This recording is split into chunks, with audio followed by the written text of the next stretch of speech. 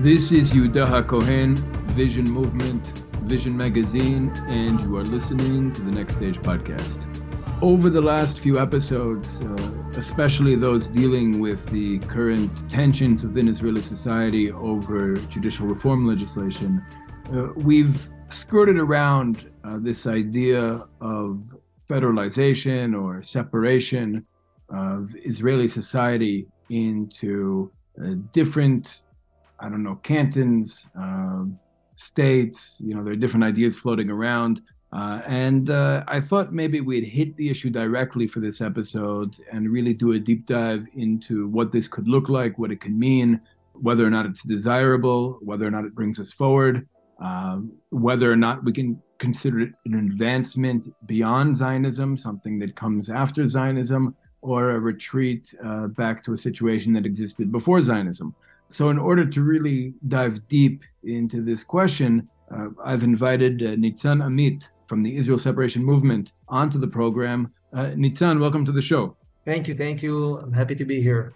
Before we dive in, can you give our listeners a little bit of background about you, who you are, where you come from, and what brought you to where you are right now? Yeah, of course. So my name is, as you mentioned, Nitzan.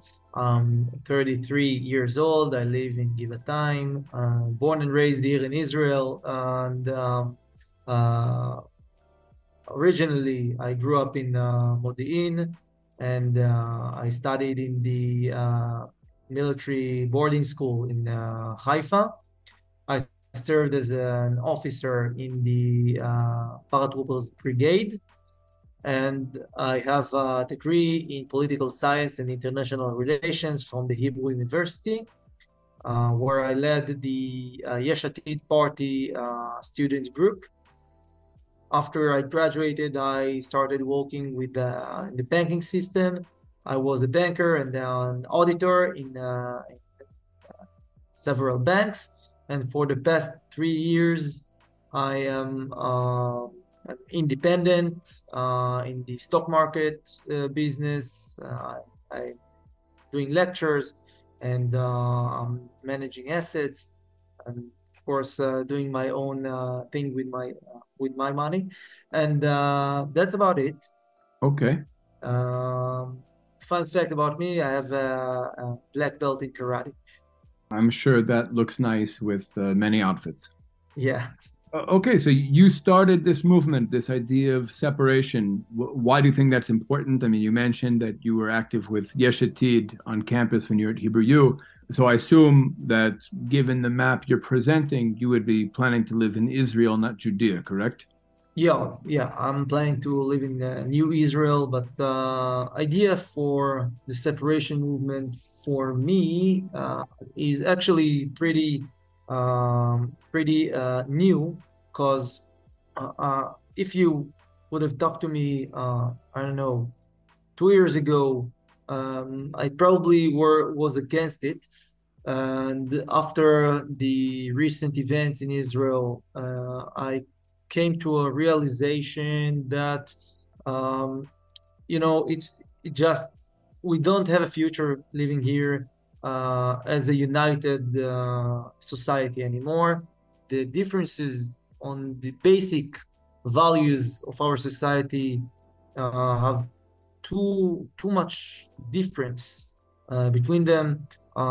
Some prefer to have a more conservative and religious country and society, and some other part of Israelis prefer more secular and liberal country as a state. Not to you could be a religious person but still be for separation of state and religion. So this is a big difference, and I cannot see the solution for it if we continue to live together. And probably separation will do good for both sides. This is what I believe. In order for Israel to sustain itself, to continue and survive for the next 100 or 200 years, we have to separate forces. Now, just for it to be clear, when you talk about separation, are you talking about some kind of federal system where there's a shared layer of identity and shared systems as well? Or are you talking about complete separation to completely different states? So basically, there is a five-stage solution that we are planning.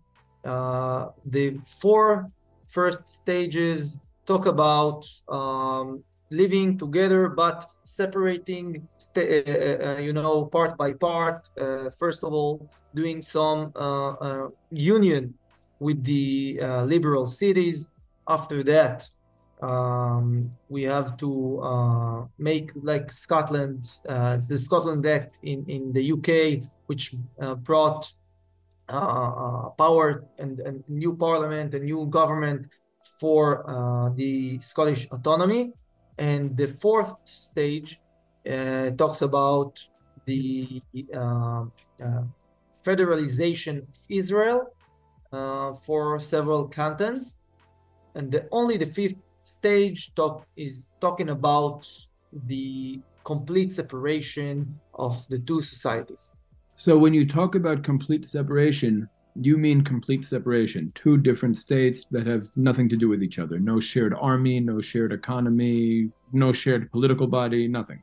Yeah, the complete separation. We can have cooperation if we talk about um, resources like water and electricity, and even have a pact like a defense pact like NATO, the Jewish NATO, I call it, which will allow the for one country to help another country if it's attacked, but not helping it if it's the attacker, the aggressor. So yeah, but this is a complete separation of the two states, two societies. Has this idea been getting a lot of traction? I don't mean in the media. In the media, it's been featured quite heavily. But what about politicians in the Yesh Atid party, for example, where you've been active? I don't know if that's where you see yourself today So politically, but yeah, no, so I'm not a part of the Yesh party anymore. Uh, for other reasons, not it's not within separation movement, but I have I'm not in the Yesh Atid party anymore. But yeah, there is a lot of interest from politicians, from the media, from the public opinion on separation, because this is a new kind of idea for most Israelis. They did not think that it is possible or sustainable up until this year. They thought that we can still be united and still live together here for I don't know for the next 50 or 100 years, and then we discovered that it is not likely, because if you look at economical data and the demographics, and even how the IDF is supposed to look in 20 or 30 years, you realize that the alternative for separation is not living united and safe here, but is the end of the state of Israel. There will be no state of Israel if we are staying together. That's about it. It's like living with another person in a house that you cannot get along. Eventually, you will destroy each other. So you better get a solution, some kind of separation, moving to other apartment, or divide the house that you live in. can you elaborate on that? Like you mentioned this data, like for example, when you talk about how the IDF will look in a couple decades, how does that lead you to the conclusion that we need to separate? Like, what does the data show the IDF will look like if we stay together? It's not only the IDF, it's the whole system. Because if you look at the demographics, if you like ultra Orthodox Jews that do not serve in the army for the most part, and the economical data which implied from the demographics, not only ultra Orthodox but also the extreme parts of the national religious, and the economy will be much weaker. And when you look at the economy, so it affects the army, and the army will not have enough resources to sustain itself. Mhm. And less people will serve in the army. The liberals here in Israel will flee eventually, because we will not live in a country that do not respect our values. And you can see it even today. A lot of Israelis run away. They move to other countries because they do not feel at home in Israel, in their own homeland. They do not feel at home, and this trend will only continue to grow, and there will be nobody or almost nobody left to serve in the army. This is the situation in 20 years. Liberals will run away. Ultra-Orthodox will not serve here in the army because they do not believe it. So who will serve in the army? The population that could serve will be a lot smaller. My prediction is a little different from yours. Just first of all, when I served in the army, I served in a unit that was created for Haredim. And I see today, like in Haredi society, it's become much more acceptable to serve in the army than it was 20 years ago. I think also certain sectors of the economy, like tech, are very attractive to the Haredi community. In Jerusalem, for example, there's a very quiet Haredi tech sector that's growing quite impressively. And I think that, look, I'm not Haredi, but I think that the Haredi community is advancing. I think all the sectors of Israeli society are actually quite dynamic. I don't think any of us are really static. I think we've evolved differently in the last 75 years. And in some ways, we've evolved together. And it's not clear where this is going. I do think that as Haredim become more part of society, more part of the army, more part of the economy, more part of the workforce, I imagine that their positions on national issues will become a lot more extreme. I would actually argue that Kahanism is Tzionut for Haredim, meaning when you put Haredi Torah together with nationalism, what you end up with is something very similar to Kahanism. Yeah, there is a trend for a lot of Haredim voting for Ben Gvir. Actually, this is a trend. They Yeah. are not the majority of the voters.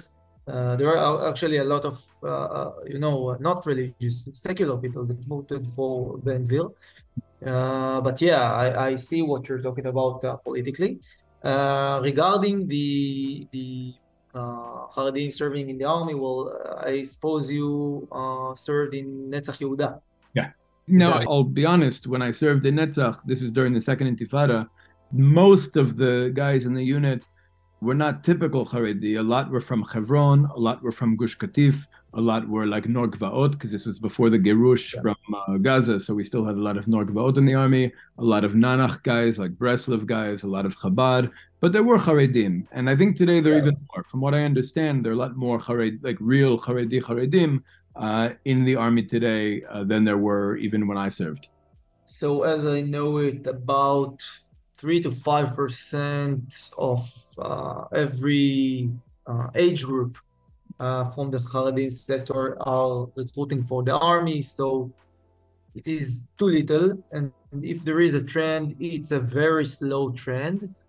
Though the Haredi leadership know that every year that goes by, a lot more in percentage Yeah, a lot more Haredi youth becomes over 18, and they gain, every year they gain one seat in the Knesset. So if they will just wait 10 more years, so they will have the power to overrule the laws that make people go to the army, especially their sector. Of course, we see them try it even today when they have not the absolute power, but they are the government now, and they are trying to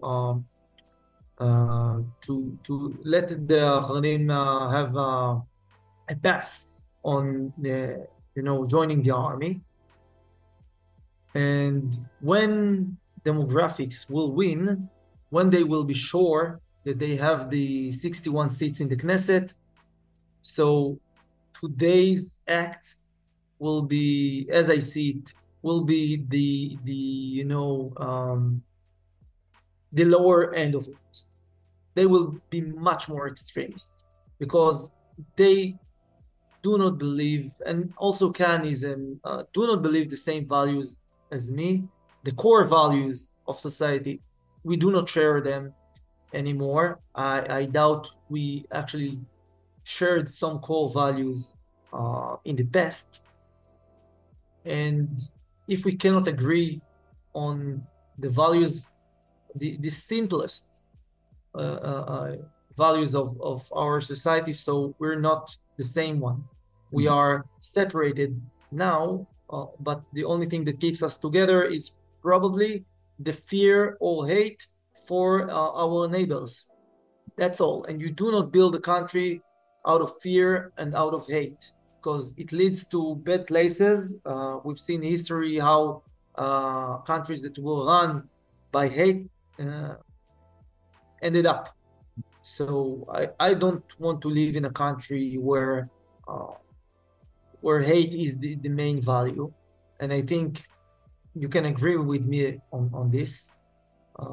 And if this is the only thing that keeps us together, so we might as well break the pact, and everyone will live in peace next to each other as neighbors, as good neighbors. By the way, I do not, in our proposition, we don't talk about a closed border, but on an open border, like the one in, between the Netherlands and Belgium.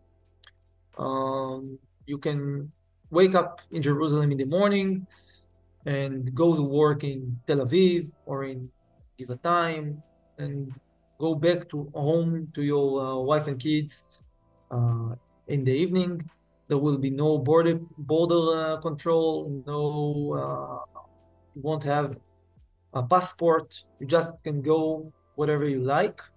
But the law systems will be different. And when you cross the border, you have to respect the laws of the other country. And if I will go to Jerusalem, it will apply to me. I understand what you're saying.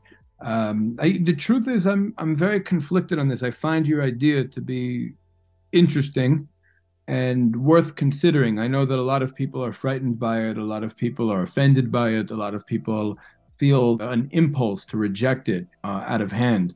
But I think it's a serious proposal and it needs to be considered. Maybe you and I would disagree on some of the details, but I think it's a proposal worth considering. I would say, look, if we were to stay together, like for me, the ideal would be that we can stay together in one country. But I see that we're extremely polarized today. Our society is very polarized. I think that beyond hatred for our neighbors, who I think most Israelis perceive as wanting to destroy us, beyond that, I do believe that both populations share some kind of commitment to Jewish history. I do believe that exists on both sides. And perhaps that's enough to keep us together. I don't know. But I think if we were to stay together, there's something that both sides really need to figure out. First of all, the side that voted for this government, that supports the judicial reform legislation, that identifies with people like Bezalel Smotrich and Aryeh Deri and Itamar Ben-Gvir and Avi Maoz. I think those Israelis need to really listen to the fears of the other side and understand what people see when they look at them, if that makes sense. I think that it is a completely different worldview. Like you said, completely different values, but that's maybe part of where I see the opportunity here. I was actually born and raised in Manhattan, if you've heard of it. It's a small island off the coast of. Yeah, I've been there. So, in Manhattan, growing up, I grew up, in the 80s and 90s, there was like a very surface level multiculturalism. There were people from East Asia and people from Latin America, and there are white people and black people and Jews and Indians and people from everywhere in the world in New York City. And everybody is on some level encouraged to embrace a very shallow layer of the identity that they came to the United States with, whether it's cuisine, whether it's their accent. But on a deep level, everybody is expected to share the same values and to pursue the same dream, to watch NBA basketball and drink Coca-Cola and chase the dollar and send their kids to good university and to just like buy into capitalism and liberal ideology.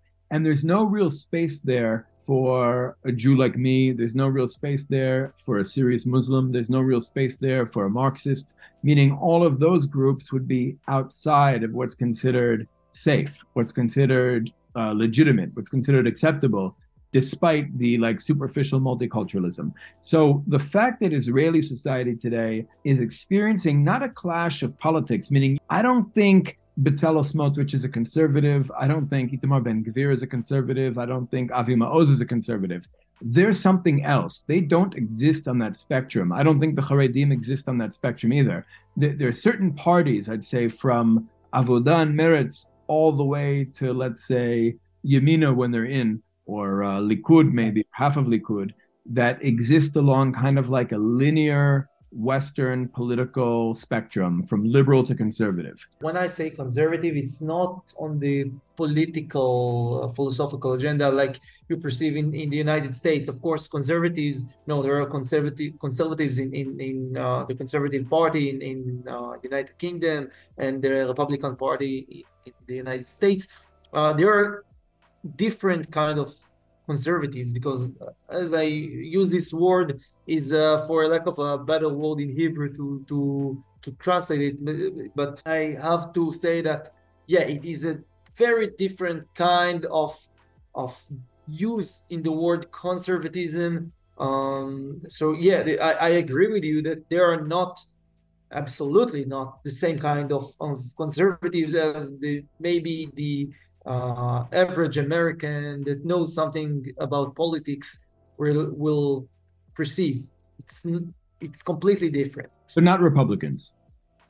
What? No, they're absolutely not. Like, if you want to have something that is similar to Republicans in Israel, so it's probably something between the Likud party and the Yamina, as you mentioned them, something in between these areas. This is definitely not Smotrich and Ben-Gvir or even Aryeh Deri. Right. I would argue that people like Aryeh Deri or Bezalel Smotrich are probably a lot closer to the Muslim Brotherhood than they are to American Christians. Probably. I will agree with you. This is actually a part of the problem. That look what we have to settle with. This is, as you said, closer to the Muslim Brotherhood, which is the mother of Hamas, but it sits on our government. And this is very dangerous as I perceive it, because, I sit with someone that shares the same core values with my probably worst enemies. This is very bad. And they are running this country right now. So we're in a deep problem. And as you said, well, separation is not about hating religion or hating religious people. Definitely not.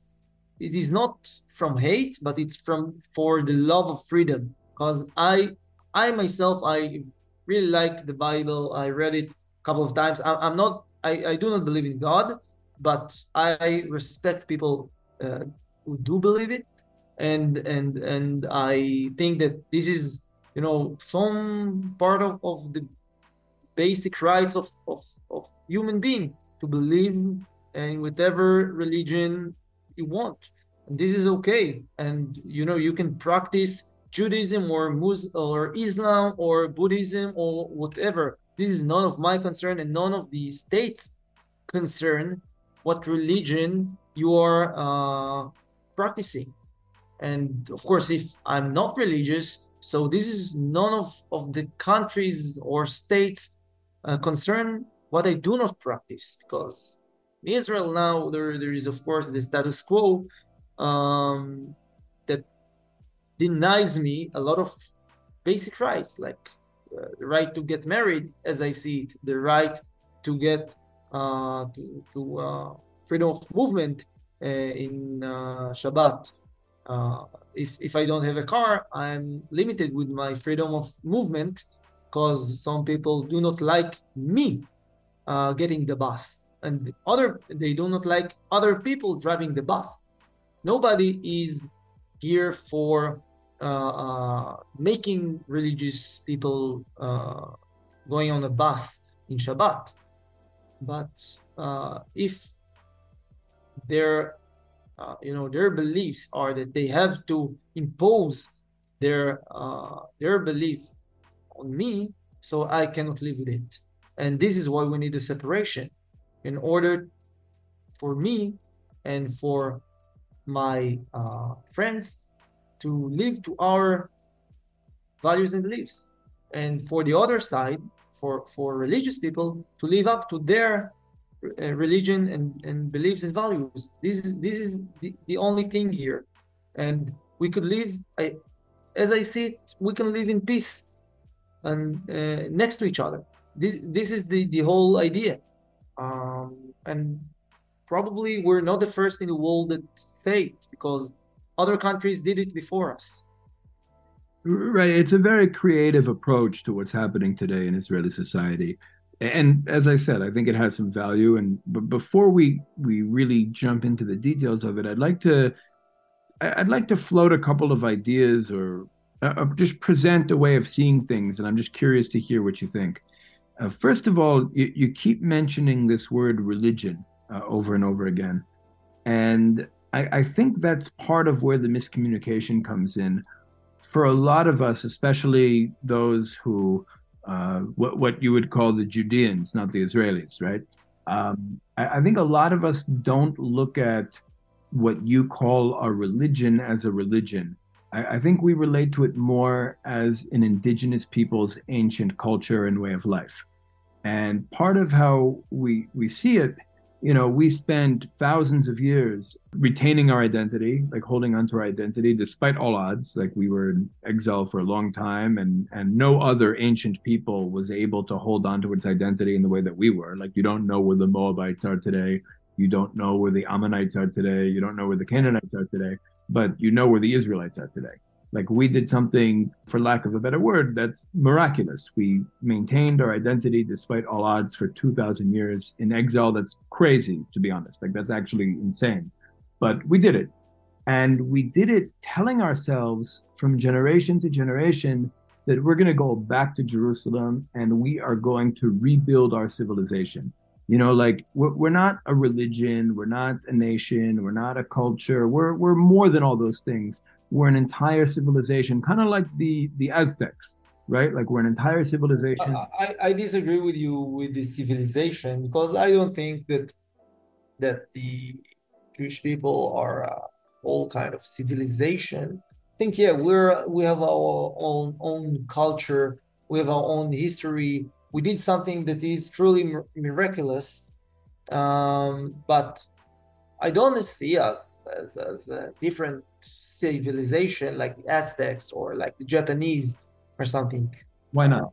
We grew up in other civilizations. We grew up as a nation in the Middle Eastern world, affected by the first of all the Egyptians, the Babylonians, the Greeks, the Romans. this is where the Jewish people were born and raised. And of course, after that, if you look at the last 500 years, we mostly grew up in two different civilizations. The one is the Western world, the other one is the Arab world. Um, Back in the day when everybody lived happily and in peace with each other.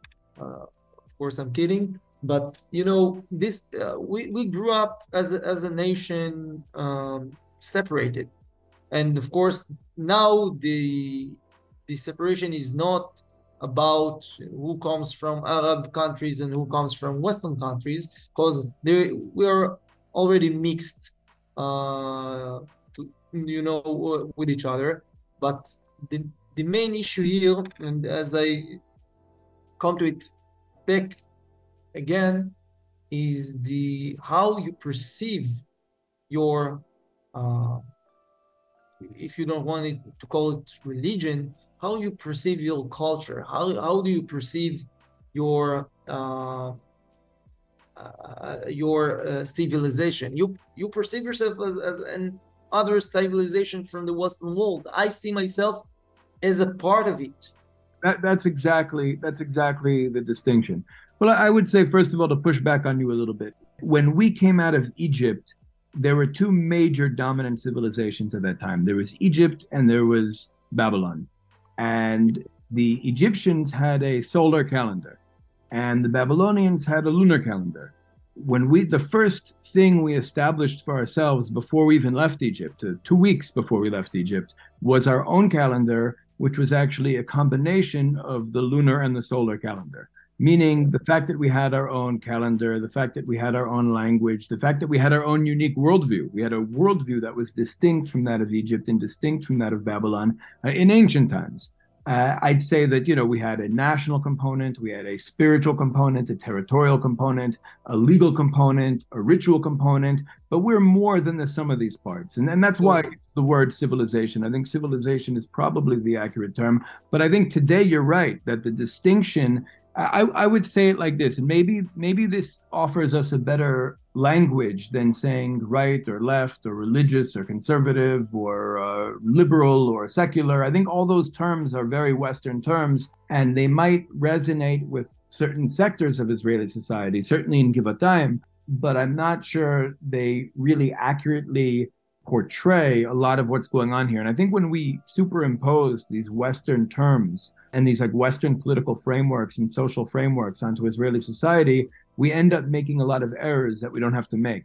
So one thing I often use, and I find this helpful, and this really flows with what you're doing. I think this actually fits very nicely with your initiative, is looking at us as at least the two main tribes, you know, like our former president, Ruby Rivlin, talked about the tribes of Israel, talking about Yosef and Yehuda, right? And in ancient times, you know, when you had the kingdom of Israel and the kingdom of Yehuda, the kingdom of Israel was for the most part Yosef. Yeravam ben Nevat was Yosef, Omri was Yosef, Achav was Yosef. Yosef, historically, even according to the Mekubalim, even according to the Kabbalists, Yosef is the part of our people's identity that is very good at managing the material world, very good at making economies and armies and states, very concerned with our place among the nations, but at the same time, very influenced by the dominant civilizations of any given period, whether that be Egypt, whether that be Greece, whether that be the United States, very influenced by what's considered to be the most morally advanced and powerful civilization of any given period. Whereas Yehuda, by contrast, Yehuda is much more focused on what makes us different from the rest of the world, what's unique about us, Jerusalem, the Beit HaMikdash, Nivuah, prophecy, Torah, but is for the most part not as good at politics and statecraft and economics and building militaries and technology, etc. And that's kind of where I see the dividing line today. Really, it's not between left and right. It's not between religious and secular. It's really between Yosef and Yehuda. And just to illustrate the point, when dealing with almost any social or political issue in Israeli society today, Yosef, for the most part, looks at it through the lens of what's considered politically correct in the world today according to the dominant civilization. Whereas Yehuda looks at the same issue from the perspective of Jewish history. What would our ancestors have done? What does the Torah say? What's the halacha, right? And I think for the most part, Yehuda looks at Yosef as like, weak Jews disconnected from their identity, having an inferiority complex to other civilizations. Whereas Yosef looks at Yehuda as extremely backwards and out of touch with the modern world to the point of being dangerous. You would agree with that? Yeah, I can agree with it. We can argue the details, but the main argument here, I think, I can agree with. And of course, as you say, there are the two tribes, Yosef and Yehuda, if you want to call it like this. The problem is that they do not see, and I say it as for myself, I do not see the value of the Yehuda part, because as I mentioned, I do not believe in God, and I do not see what I gain from this partnership anymore. And when there is a partnership, you need your partner to know what he's gaining from it. But what about just identity, roots, whether there's a God or not? I have my own identity. I feel very secure with my identity as a secular and Israeli, as a part of the Western world, as a liberal, as Yosef, as you said it. Okay, I am very confident with it. I do not need the Yehuda part to tell me what my roots are. I don't need Yehuda to tell me what my beliefs are. I don't need Yehuda to impose on me what they think is right. So the point is that I can live without Yehuda and continue my life as it is, and Yehuda probably cannot do it for now because they have relinquished their power in the physical world. A lot of them, of course, there are a lot of people that do believe and do work and see themselves as part of this tribe, but as a society, they quit. They quit the physical world. No, you're And talking about Yisachar. That's Yisachar. The Charedim are not Yehuda. okay. I thought that you They're mentioned. orbiting tribes. Like I would, I go deep. I have a whole article on this I can send you. But Okay, I would love to read it. like I would argue, the Israelis, the Jewish Israelis who vote for Palestinian parties in the elections would be the tribe of Dan. And the Kahanistim are Shimon, like meaning there's like orbiting tribes. So I didn't follow you for the whole idea of the tribes. Yeah, but this is interesting. Sent me the article, and yet even if you take part of some part of the physical world, as you said it, I don't need the Yehuda part to lecture me about what's being a Jew, what's being an Israeli, what's being a Zionist. I am a Zionist for myself. I don't need anyone to tell me what should I do in order to be a Zionist. I don't get grades for it. I know that what Zionism is, and actually, if you look at Herzl, he was on my side because he wanted a state that is separated from these beliefs. The Zionism was revolutionary in this part. The whole old Jewish world renounced Herzl. They told him he was crazy. They told him that it's not going to happen. And even in 1948, when Ben Gurion tried to get the country started, so of course there were a lot of rabbis that didn't want it to happen. And some of them, of course, there was the Rav Kook that was all for it and was okay with it. But there were a lot of other rabbis that didn't want this idea to happen because they wanted to wait for the Messiah to come, and it's just he had to make compromises for them in order to get the country started, and we pay the prices for these compromises, and I think that we have paid enough, and now we have to get a new agreement. First of all, I'm going to make the radical argument that Rav Kook's understanding of the Torah was much deeper and higher than all of the rabbis who opposed, and more consistent. I'm not the judge for it. Number but I want to judge for it.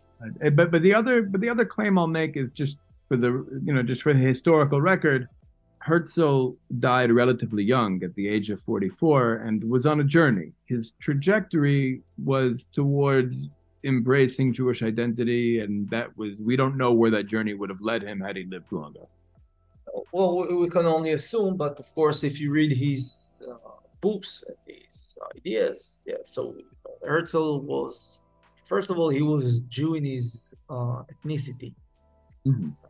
Not in his culture, by the way. He was more German, I think, than Israeli or Jewish. Also, Jabotinsky was very Russian, and Nordau was. I mean, all of the great Zionist leaders were really very, because they thought something new, and of course, it had evolved, because even today, Zionism and Israel itself is nothing like they have ever imagined, because the world has changed, has evolved, and in the past 150 years, there's nothing, they couldn't even imagine the Holocaust. It was unperceivable back then, and I think even for now, for us, it's still, we do not actually get what really happened there. And they could not see how technology will come through. And of course, the whole world is different. So we have to adapt for it. And this is actually what makes Jews, the Jewish people, very unique. We are the perfect adapters. We knew how to get along, or at least survive in any condition. If you compare us to other nations that you mentioned before that did not survive this 2,000 years period, we have the ability to adapt ourselves and survive. And what I propose now is an adaptation. This is what it is, an adaptation for a new reality, where there are two main tribes that could not live together. And if we want to learn from history, so we can see what happened to Jerusalem when two different texts were stuck in there together for too long under the Roman siege. So maybe if the siege was in two cities that were divided, or maybe if they have divided the city itself with its resources, they might not burn it to the ground. And so basically, I'm adapting to the new reality, because if I would not adapt, I would not survive. So let me paraphrase what I think you're saying, and a lot of other people have said, that basically, until now, the state of Israel has been run by those who believe, who are really coming from a perspective of ideological liberalism. Like, Israel is a liberal state, and Israel has been run by people who want to be part of the West and identify as part of the West, almost like a Rhodesia, like a Western, like Ehud Barak said, a villa in the jungle, like basically a Western outpost in the Middle East, in the Semitic region. And now it appears that the wrong Israelis have had too many kids and are taking too much power, political power, and there's a danger of them imposing their worldview on everyone else. Meaning, until now, the way I think Israeli society has functioned is there's an ideological paradigm of liberalism, and everybody can do what they want within that. Meaning, somebody can be observant of the Torah, somebody could be not observant of the Torah, somebody could whatever, and as long as everybody's kind of buying into this paradigm of liberalism.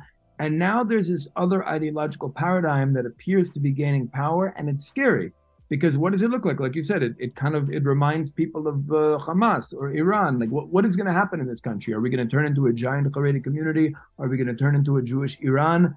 And I think that there was this idea that the Bagatz, the Supreme Court, was this institution that would be led by liberal elites that would protect the country from being changed by these primitive forces that are gaining power electorally. And now that the power of the Supreme Court is being threatened, this new idea that you're presenting seems to be another way to protect the identity of what Israel was supposed to be. Israel as a liberal Western state, I guess functioning as an outpost of American power. Well, you're very close to it. Okay. You're very close to it, but of course, well, first of all, there is no wrong kind of Israelis gain power, but yeah, there is a different kind of power rising, mostly, by the way, demographically, and this power is, if you to put it straightforward, is unsustainable because it will destroy itself in the end and will destroy all of us in the process. So as I see something that threatens me and my future and my future generations here in my home, so yeah, I would not accept it. And if this power is trying to impose its values on me, because as you said it, Israel was born as a liberal country where each of us can live practically as he wants to. Of course, the laws and of course, there is a framework to what you can do and what you can't do, but you can practice whatever you want. And when a new power comes, which tells me, look, the way you want to live is not okay anymore. You can't live like that. You can't do it because it offends me. Not because it's harmful, not because it's doing damage, not because it's risking lives or taking our money. No, because we don't feel like it.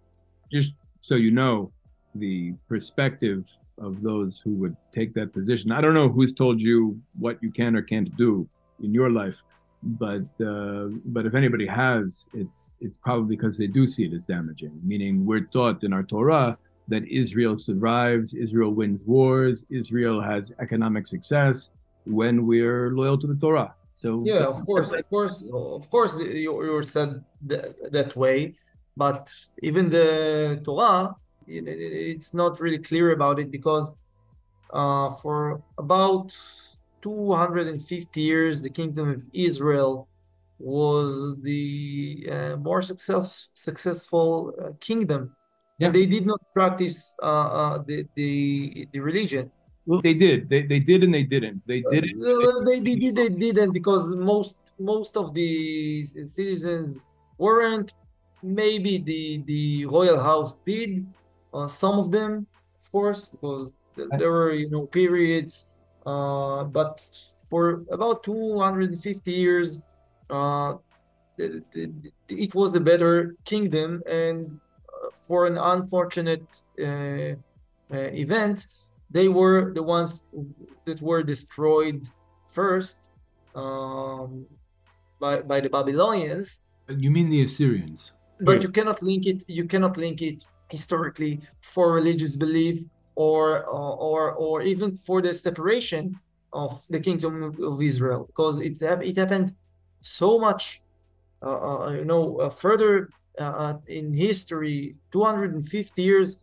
You cannot link it. It's like saying that, that I don't know, the French lost for the German army because Napoleon did something in Waterloo. It just doesn't add up. It's something else. It, So it's part of the story we tell ourselves. Meaning that's yeah, something. that's about it. It's a part of a story. It's not facts. It's not backed by anything. It's just a story, and you have to understand that you have a story, but this story has to be backed with facts and data. And when you don't have facts and data, so the story is just an opinion and not a based one, and nobody has to respect it. This is it. If it's a story, Lord of the Rings is a great story. Harry Potter is a great story. If I'll tell you that I believe in the gods of Tolkien, you will laugh at my face, and rightfully so, because it's not backed by anything but a book. Except this is the story that the children of Israel have been telling ourselves for thousands of years. Yeah, and yet it's not backed by anything. But of course, I do not hear to mock religion or beliefs. I just say that you cannot impose values according for a story that you believe in, which is not backed by anything. You can believe it, of course. It might be backed by the fact that the Jewish people survived for 2,000 years. So I say that the fact that the Jewish people survived is by adapting themselves to the new reality, and the Orthodox Jews are the least adaptive of all the pacts of the Jewish people. So if they're the least adaptive, so probably they are the least Jewish of all Jewish people. This is as I see it, this is if you want to go there, because not that I disrespect the Orthodox Jews, but I just see it as okay. So I see Judaism as a part of it as being adaptive, and the least adaptive you are, the least Jewish you are. So this is one other way to look at it. I'd be curious. I'd be curious to see the data. First of all, I'm coming from the perspective that, like all denominations, look, even the truth is, even the word Judaism is only a couple hundred years old. You won't find the word Yahadut in the Torah anywhere. You won't find it in the Mishnah anywhere. You won't find it in the Gemara anywhere. The concept of a religion called Judaism is very recent. For the most part, it's a product of the Haskalah. And all these denominations like Reform and Orthodox and Conservative are really just colonized versions of Jewish identity. They're different levels of Jewish colonization. But I would say, if again, you're speaking scientifically, those of us who were the most adaptable over the centuries are probably not with us anymore. They probably splintered off and became something else at some point in history. Like really those who stayed with us, meaning all the Jews who are here today, are for the most part the great-grandchildren of people who lived like our ancestors and saw the world through the lens of our ancestors. So adaptation, it could come in many ways. In many, even if you look at the world of animals, so there are animals that are more, young, and animals that are like alligators and crocodiles that are much older, and evolution did little to change them. But if you look at something like even human beings, so of course we adapted in a whole other way to the world. So yeah, there are many kinds of adaptations to a changing world. But if you are refusing adaptation, if you refuse change, so refusing change is not adapting. And even the Jewish communities in Europe, in the Arab world, they knew how to adapt. They moved. They had new practices every once in a while. A lot of stuff happened during this 2,000 years era, And of course, a lot is going to happen in the next 100 years era. So, because, as technology advances, the history goes on faster and faster. So we have to adapt faster and faster. And if people here in Israel are trying to stop us from adapting to the world, in order to uh, preserve a story that is a beautiful story, by the way, but still a story. And in order to preserve it, they are willing to risk us all. So I'm not willing to participate in it. And I respect their right to try to preserve it, but not on my account. And this is why we need to separate, because I want one way of life and they want another way of life. And these two ways of life cannot live together in the same house. They It's will destroy each other. it's not just a story, it's an idea that we're taking humanity somewhere. It's a conception of a mission. There's a notion that we have a mission in history. Every time the Jewish people have had power in history, we've benefited humanity. And like, for example, the whole concept of a weekend is something that we gave to the world. And we haven't figured that out yet. We're 75 years old, and we're still trying to figure out how not to be an apartheid state. It's complicated. We're complicated. We're complicated people. But it's not just a story. It's an idea that we're taking humanity somewhere. But in order to do it, we first need to be a solid, not just a gas. We need to be independent in our land with self-determination, able to influence humanity as as a nation on the world stage, and not just as like scattered Jewish communities all over the world. But now I want to get into this plan of yours. The way I see it, look, I told you what I think the Judean side would need to do if we stuck together, really understand and internalize the fears and concerns of your side. But I think what your side would need to do if we were to stay together, and maybe even if we were to separate, would be to figure out what it could mean to make space for people with a radically different way of looking at the world. Everything you expressed, meaning, is there a way, just like I say, the failure of Western multiculturalism is that it's shallow, and at the end of the day, it's all about capitalism and liberal ideology. No matter where somebody comes from, no matter what kind of foods they eat, they could eat with chopsticks, they could drink beer on St. Patrick's Day, but at the end of the day, everybody is meant to chase the American dream. So here we have this similar situation. We have completely different worldviews, right? The tribe of Yehuda and the tribe of Yosef have completely different value systems, prioritizations of values, worldviews, identities, etc. Can we create a model? And it might be the model you're presenting. That's what I'm really wondering. Can we create a model for the world that shows how people with radically different ways of seeing the world can share, can live together, either in a single state, sharing power. But by the way, I'll tell you, the truth is, the people who voted for Smotrich and Avi Maoz and Ben Gvir, they don't want to replace the Zionists. They want to share power with the Zionists. They want to be partners, not pawns, but partners. I think until now, a lot of the national religious sector have felt that they're like, you've seen the sign like Ezrach Sug Bet. Not just the national religious. I think also Mizrahim, I think also Haredim, I think a lot of different groups in Israeli society have experienced themselves as kind of second class, as less important. And I think what a lot of the political leaders are really trying to say is we want to be equal partners. And I think that's a legitimate request given the numbers and the trajectory of society. But I think what the Yosef side is perceiving is that Yehuda wants to take over and replace them.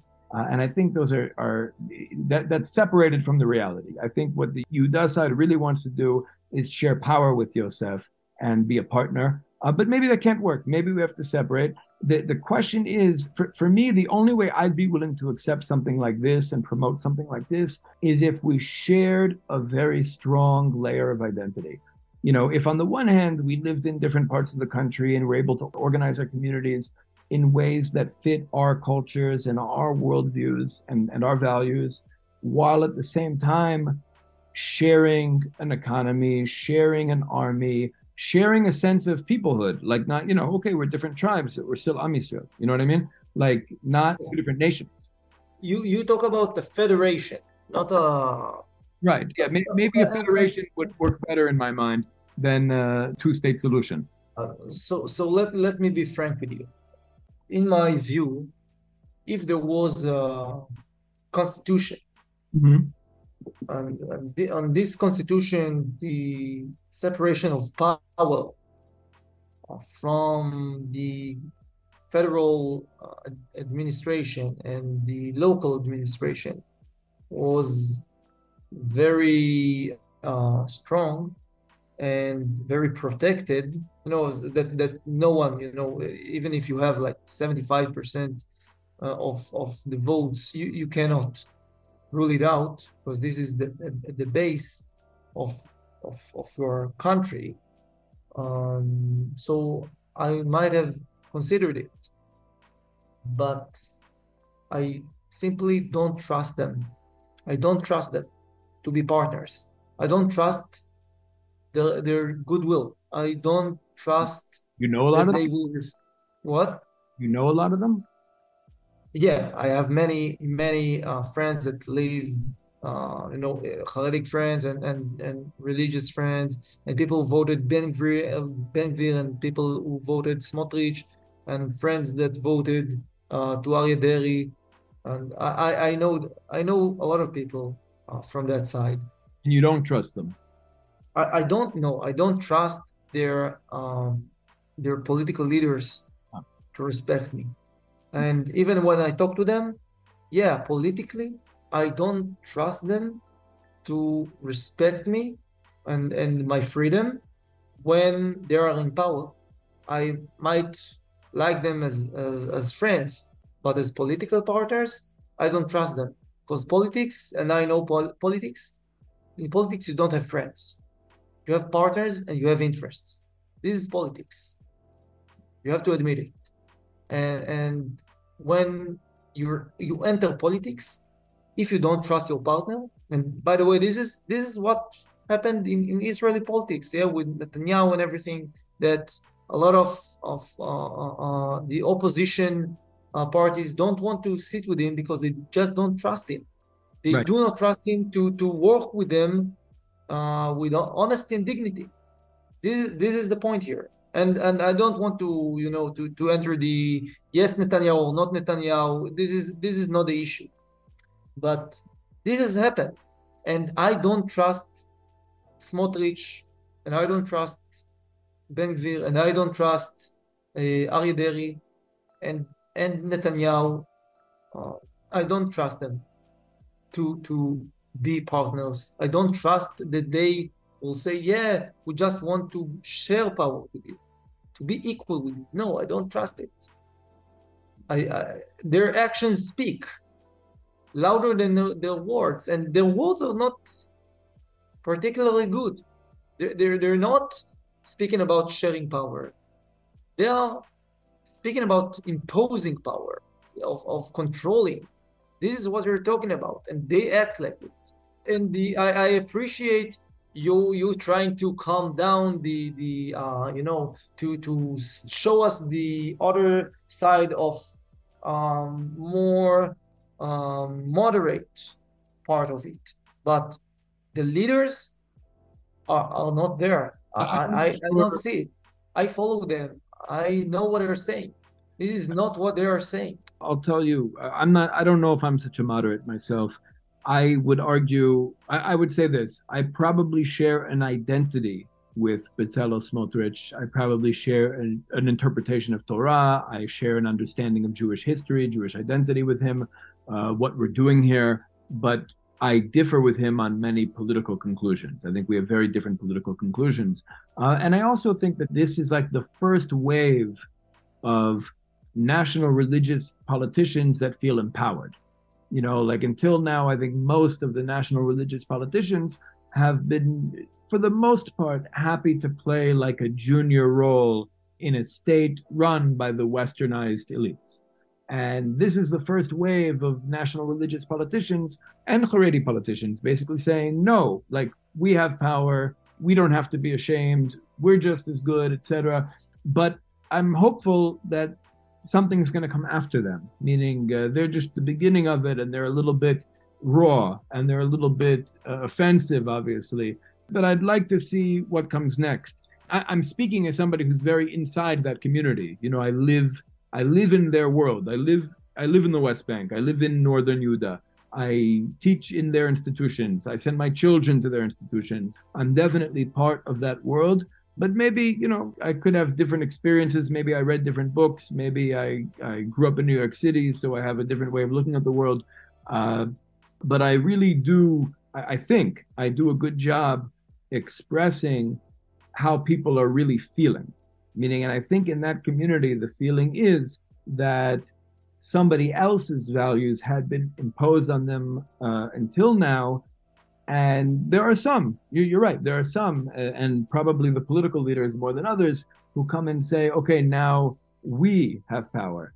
But I think most really believe that the way forward is a partnership where we're respecting one another and seeing the value and understanding 100% that we wouldn't be here. We wouldn't even be having these conversations if not for Yosef. Meaning it was Yosef that brought us back to life. It was Yosef that was the Zionist movement. It was Yosef that created the infrastructure for the state and maybe not fought the British. We could argue maybe the Lehi and the Etzel were not Yosef. I don't know. But By the definitely. way, the Etzel was more, I think, more Yosef than even the Haganah.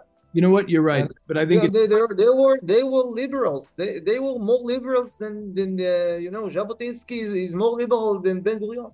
yeah, but I would argue that Begin was actually not a pure student of Jabotinsky. I would argue that Begin is somewhere between Yair Stern and Jabotinsky, but he claimed to be Jabotinsky's heir. You might say it. You might say it, but it's not only Begin was in the Etzel, but yeah, they were more national, but still connected with with Western liberal. economics and army and they were very much Yosef as you put it. But Lehi less. Even though a lot of Lehi were Marxists, I would say that they were coming from a deep place of Jewish history and Jewish identity. And I would make the argument that it was actually Lehi who defeated the British. They just dragged the Etzel behind them into the conflict. But they started fighting 5 years earlier, 4 years earlier. I actually don't know enough of it. I know a bit of it, but I don't know enough of the Lehi and the Etzel history to make an argument, a smart argument about it. Sure. Fair enough. It's always good to know what we don't know. Yeah. This is one part of my identity that you have to know. As I said, you have to know what you don't know, and if you don't believe something, you have to know what you do not believe. So of course this is actually why it was so important for me to know a lot about the Bible and then Judaism and religion, because as someone who came from secular background, I felt that I need to know it in order to say that I'm truly secular or truly a non-believer, than just saying, yeah, I didn't grow up like this. So When it you was say important for me. when you say secular, is what you really mean Western? I mean, No, I mean atheist. okay. Yeah, this is what I mean. I'm like the purest meaning of it. No, not what you can be atheist and you can be secular and Chinese. You can be secular and Japanese. You can be secular and African. This is not Western thing. Not believing in God. I think the Western conception of God is very different from what our ancestors believed in. Yeah, but it doesn't matter. You just I don't believe in anything unnatural. So this is Right. well, this is we crossed from the main issue there, but yeah, as I see it, so I think that if we come back to the leaders that you elected as a society, uh, and you say, yeah, we have a different view of things, that we want to share power, but the people that you have elected don't show it. And it seems that you don't want to put there anyone besides them, at least for the time being. So if you have elected someone that you claim that do not represent you, and you still elect him over and over again, so there are two options: or you elect very poorly, or you elect someone that does represent you, and you just not seeing yourself in the mirror. You think you want to share power, but you don't want to share power. You want to impose power on me. You want to control me. And this is something that I cannot live with. I cannot sustain someone trying to control my personal life. I cannot sustain someone that will not accept me and my beliefs as they are. Like, I respect your beliefs as they are, because I think that if you want to marry or eat as kosher, or and I don't know, you want to pay for a rabbi for guidance, that's okay. I have no problem with it. This is your personal life. But when you try to tell me that I cannot do stuff by myself because it offends your feelings, so what about my feelings? Because I'm offended with some stuff, but I do not try to control you.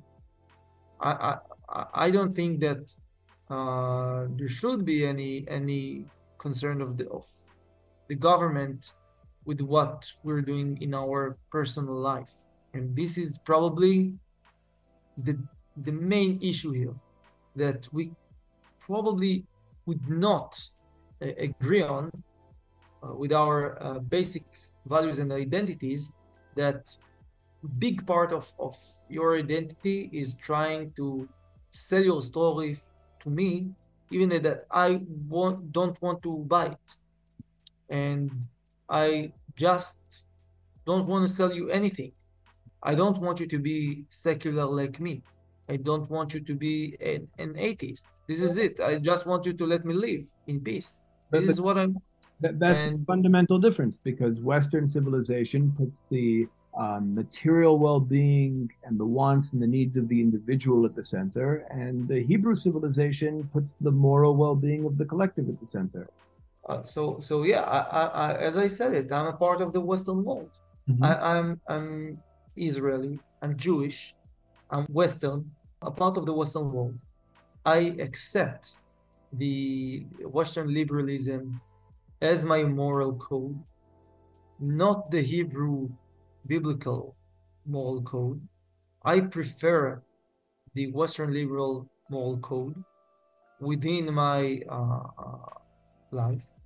And even if you say it's Hebrew, even if you say it's ancient, I don't have to accept it. I don't want to accept it. And you have all the right to have your own moral code, of course. Can I ask you a question about the map that you presented? Yeah, but let me tell you something about the map. The map is it's a draft. It's not. The map is very interesting. The draft of the map is very interesting. I'm just Yeah. curious, why do you want Beit Shan? Why don't you want Petach Tikva?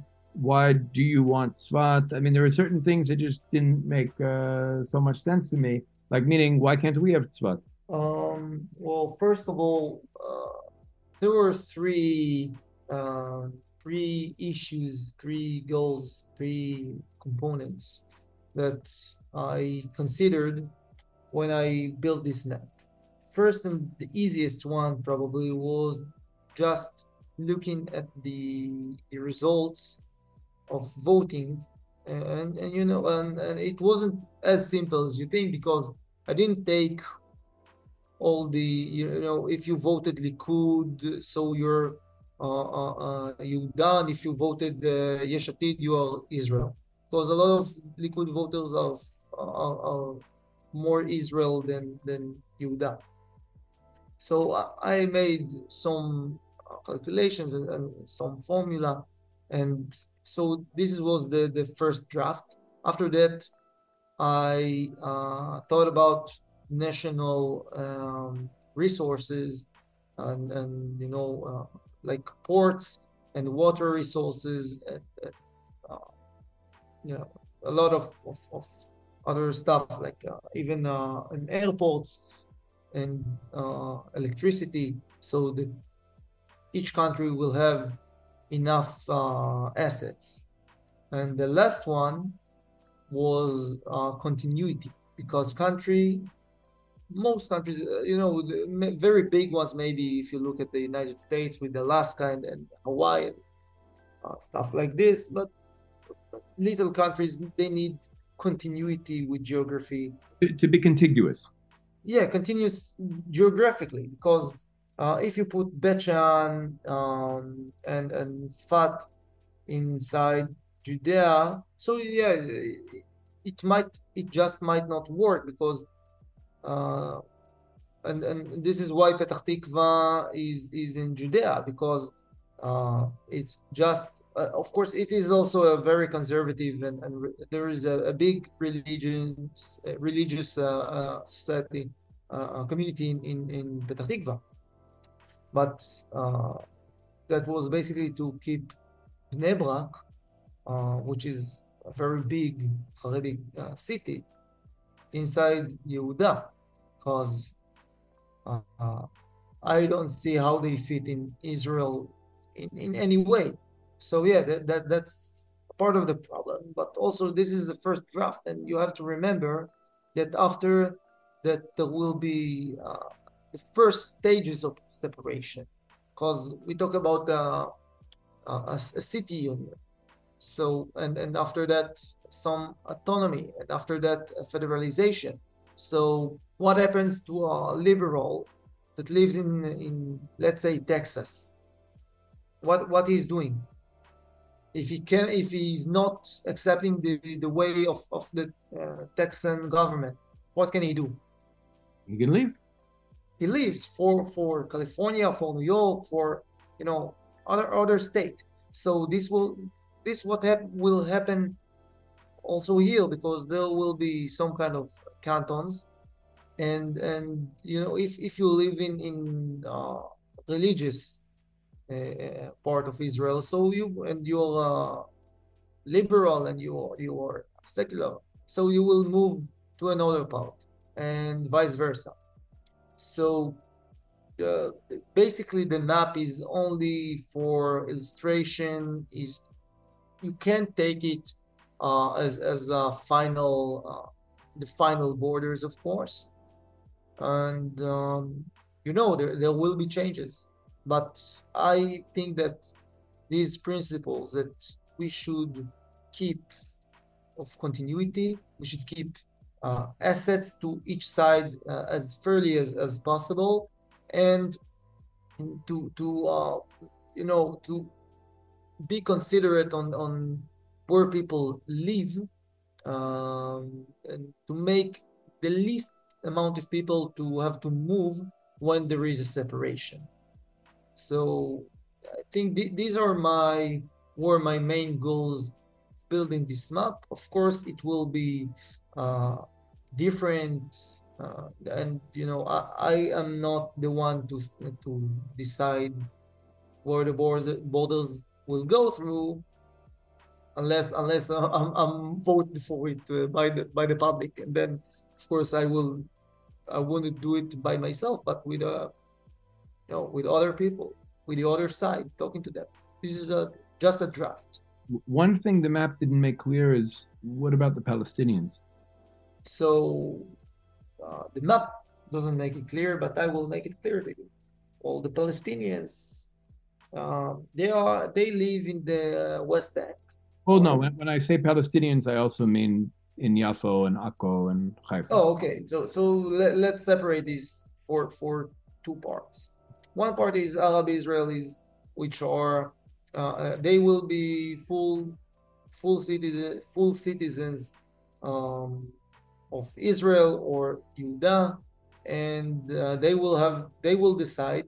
And I think that, by the way, some Arabs will choose to live in Yehuda, which will be more religious country because they don't want to live in a secular country, and they will try to get along with the Jewish the Jewish religion and you know how the state will run because they don't want to live in a secular country.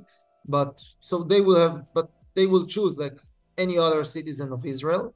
Like you can choose to live in Givatayim or in Jerusalem or I don't know where do you live? Where you didn't mention. I live on a mountain just north of Bethel.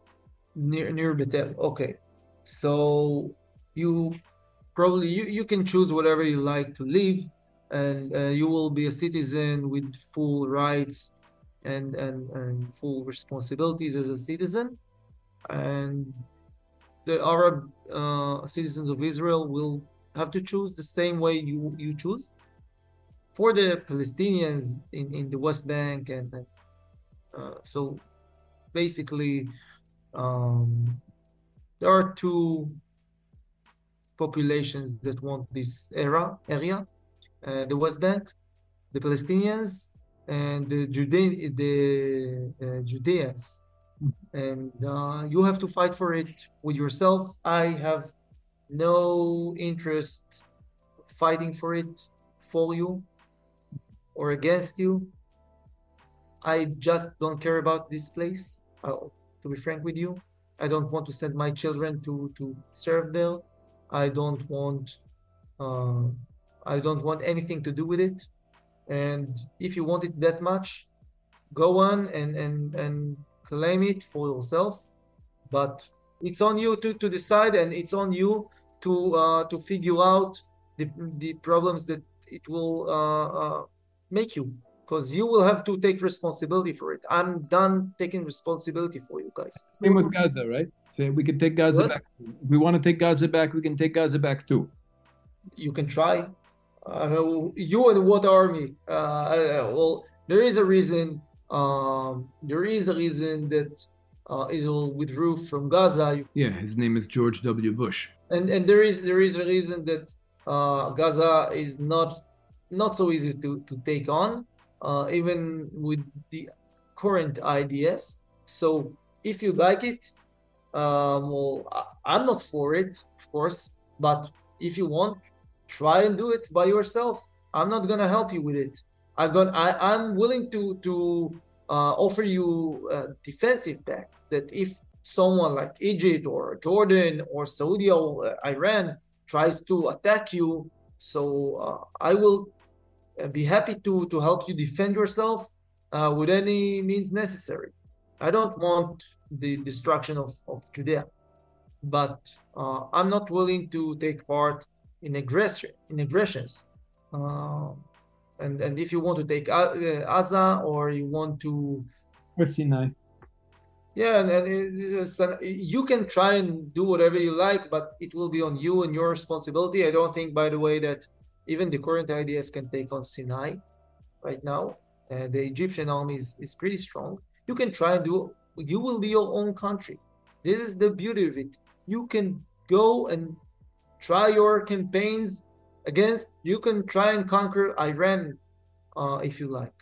I would not support it. I'm against it. I'm against, trying to take Gaza or trying to proclaim the West Bank. But if you like it, try and do it. This is on you. This is your responsibility. This is taking responsibility for your life. Sure. So, would a Palestinian living in Jenin or Beit Lechem who wants to live in a westernized modern state have the option to move to the new Israel? Why so? He's not a citizen. He's not a citizen. There will be a Let's say we make him a citizen. Let's say we make him a citizen of Yehuda. no, He decides he'd no, no, rather. no. After the separation, it's not that you can live in Judean and decide that you're a citizen of Israel.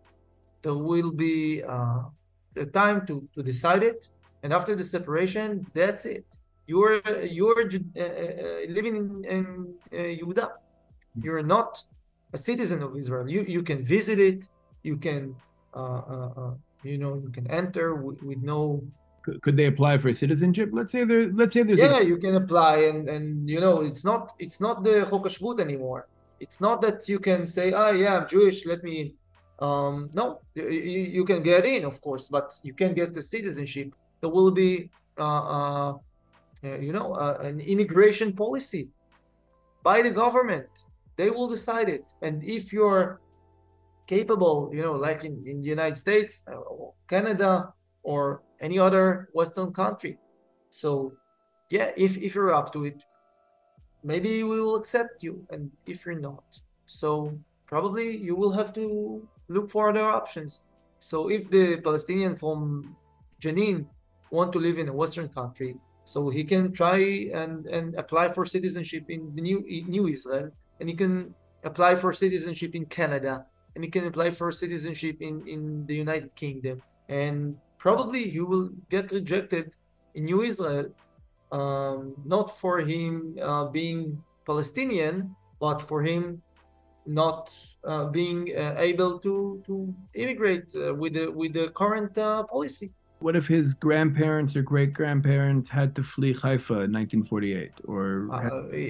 Again, when your grandparents or grandparents had to flee Haifa, that's it. That's there. You're not a citizen.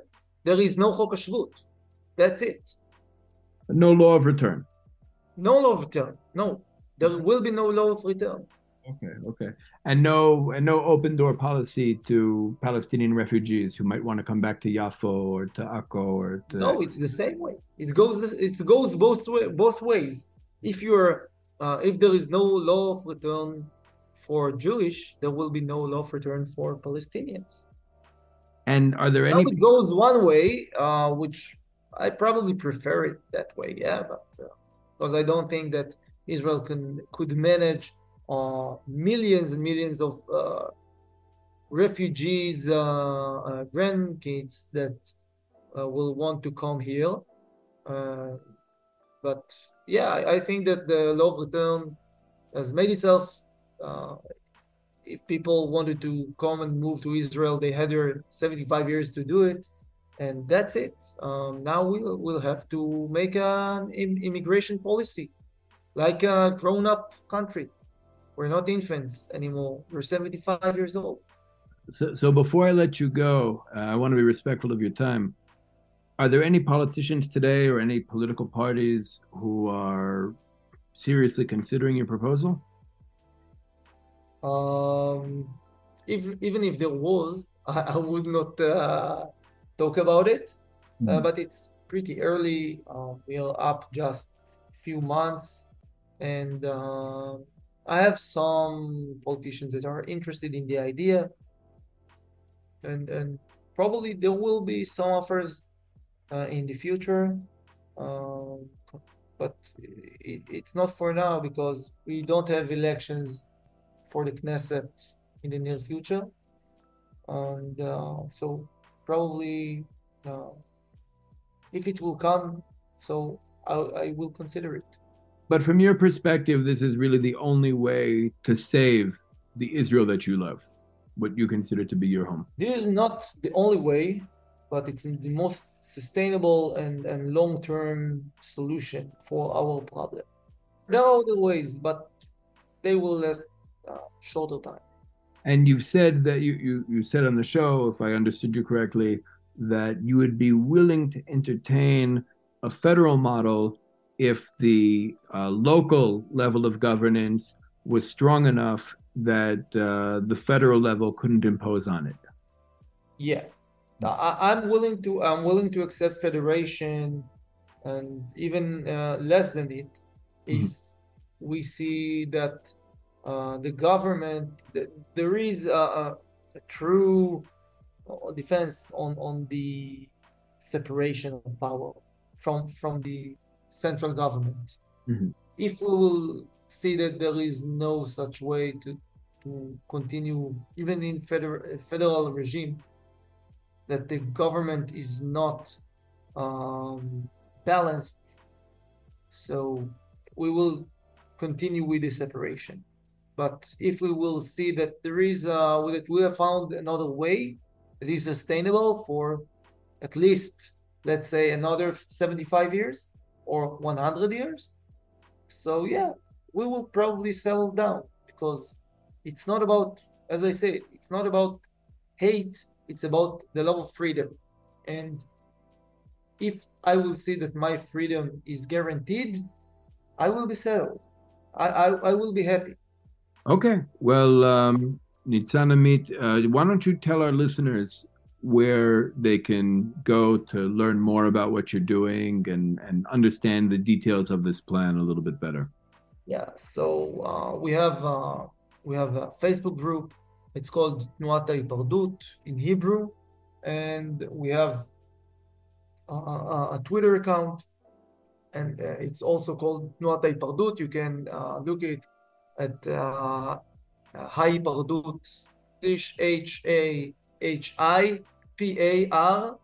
HAHIPARDOOT, and we also have TikTok and Instagram pages, and soon there will be a website.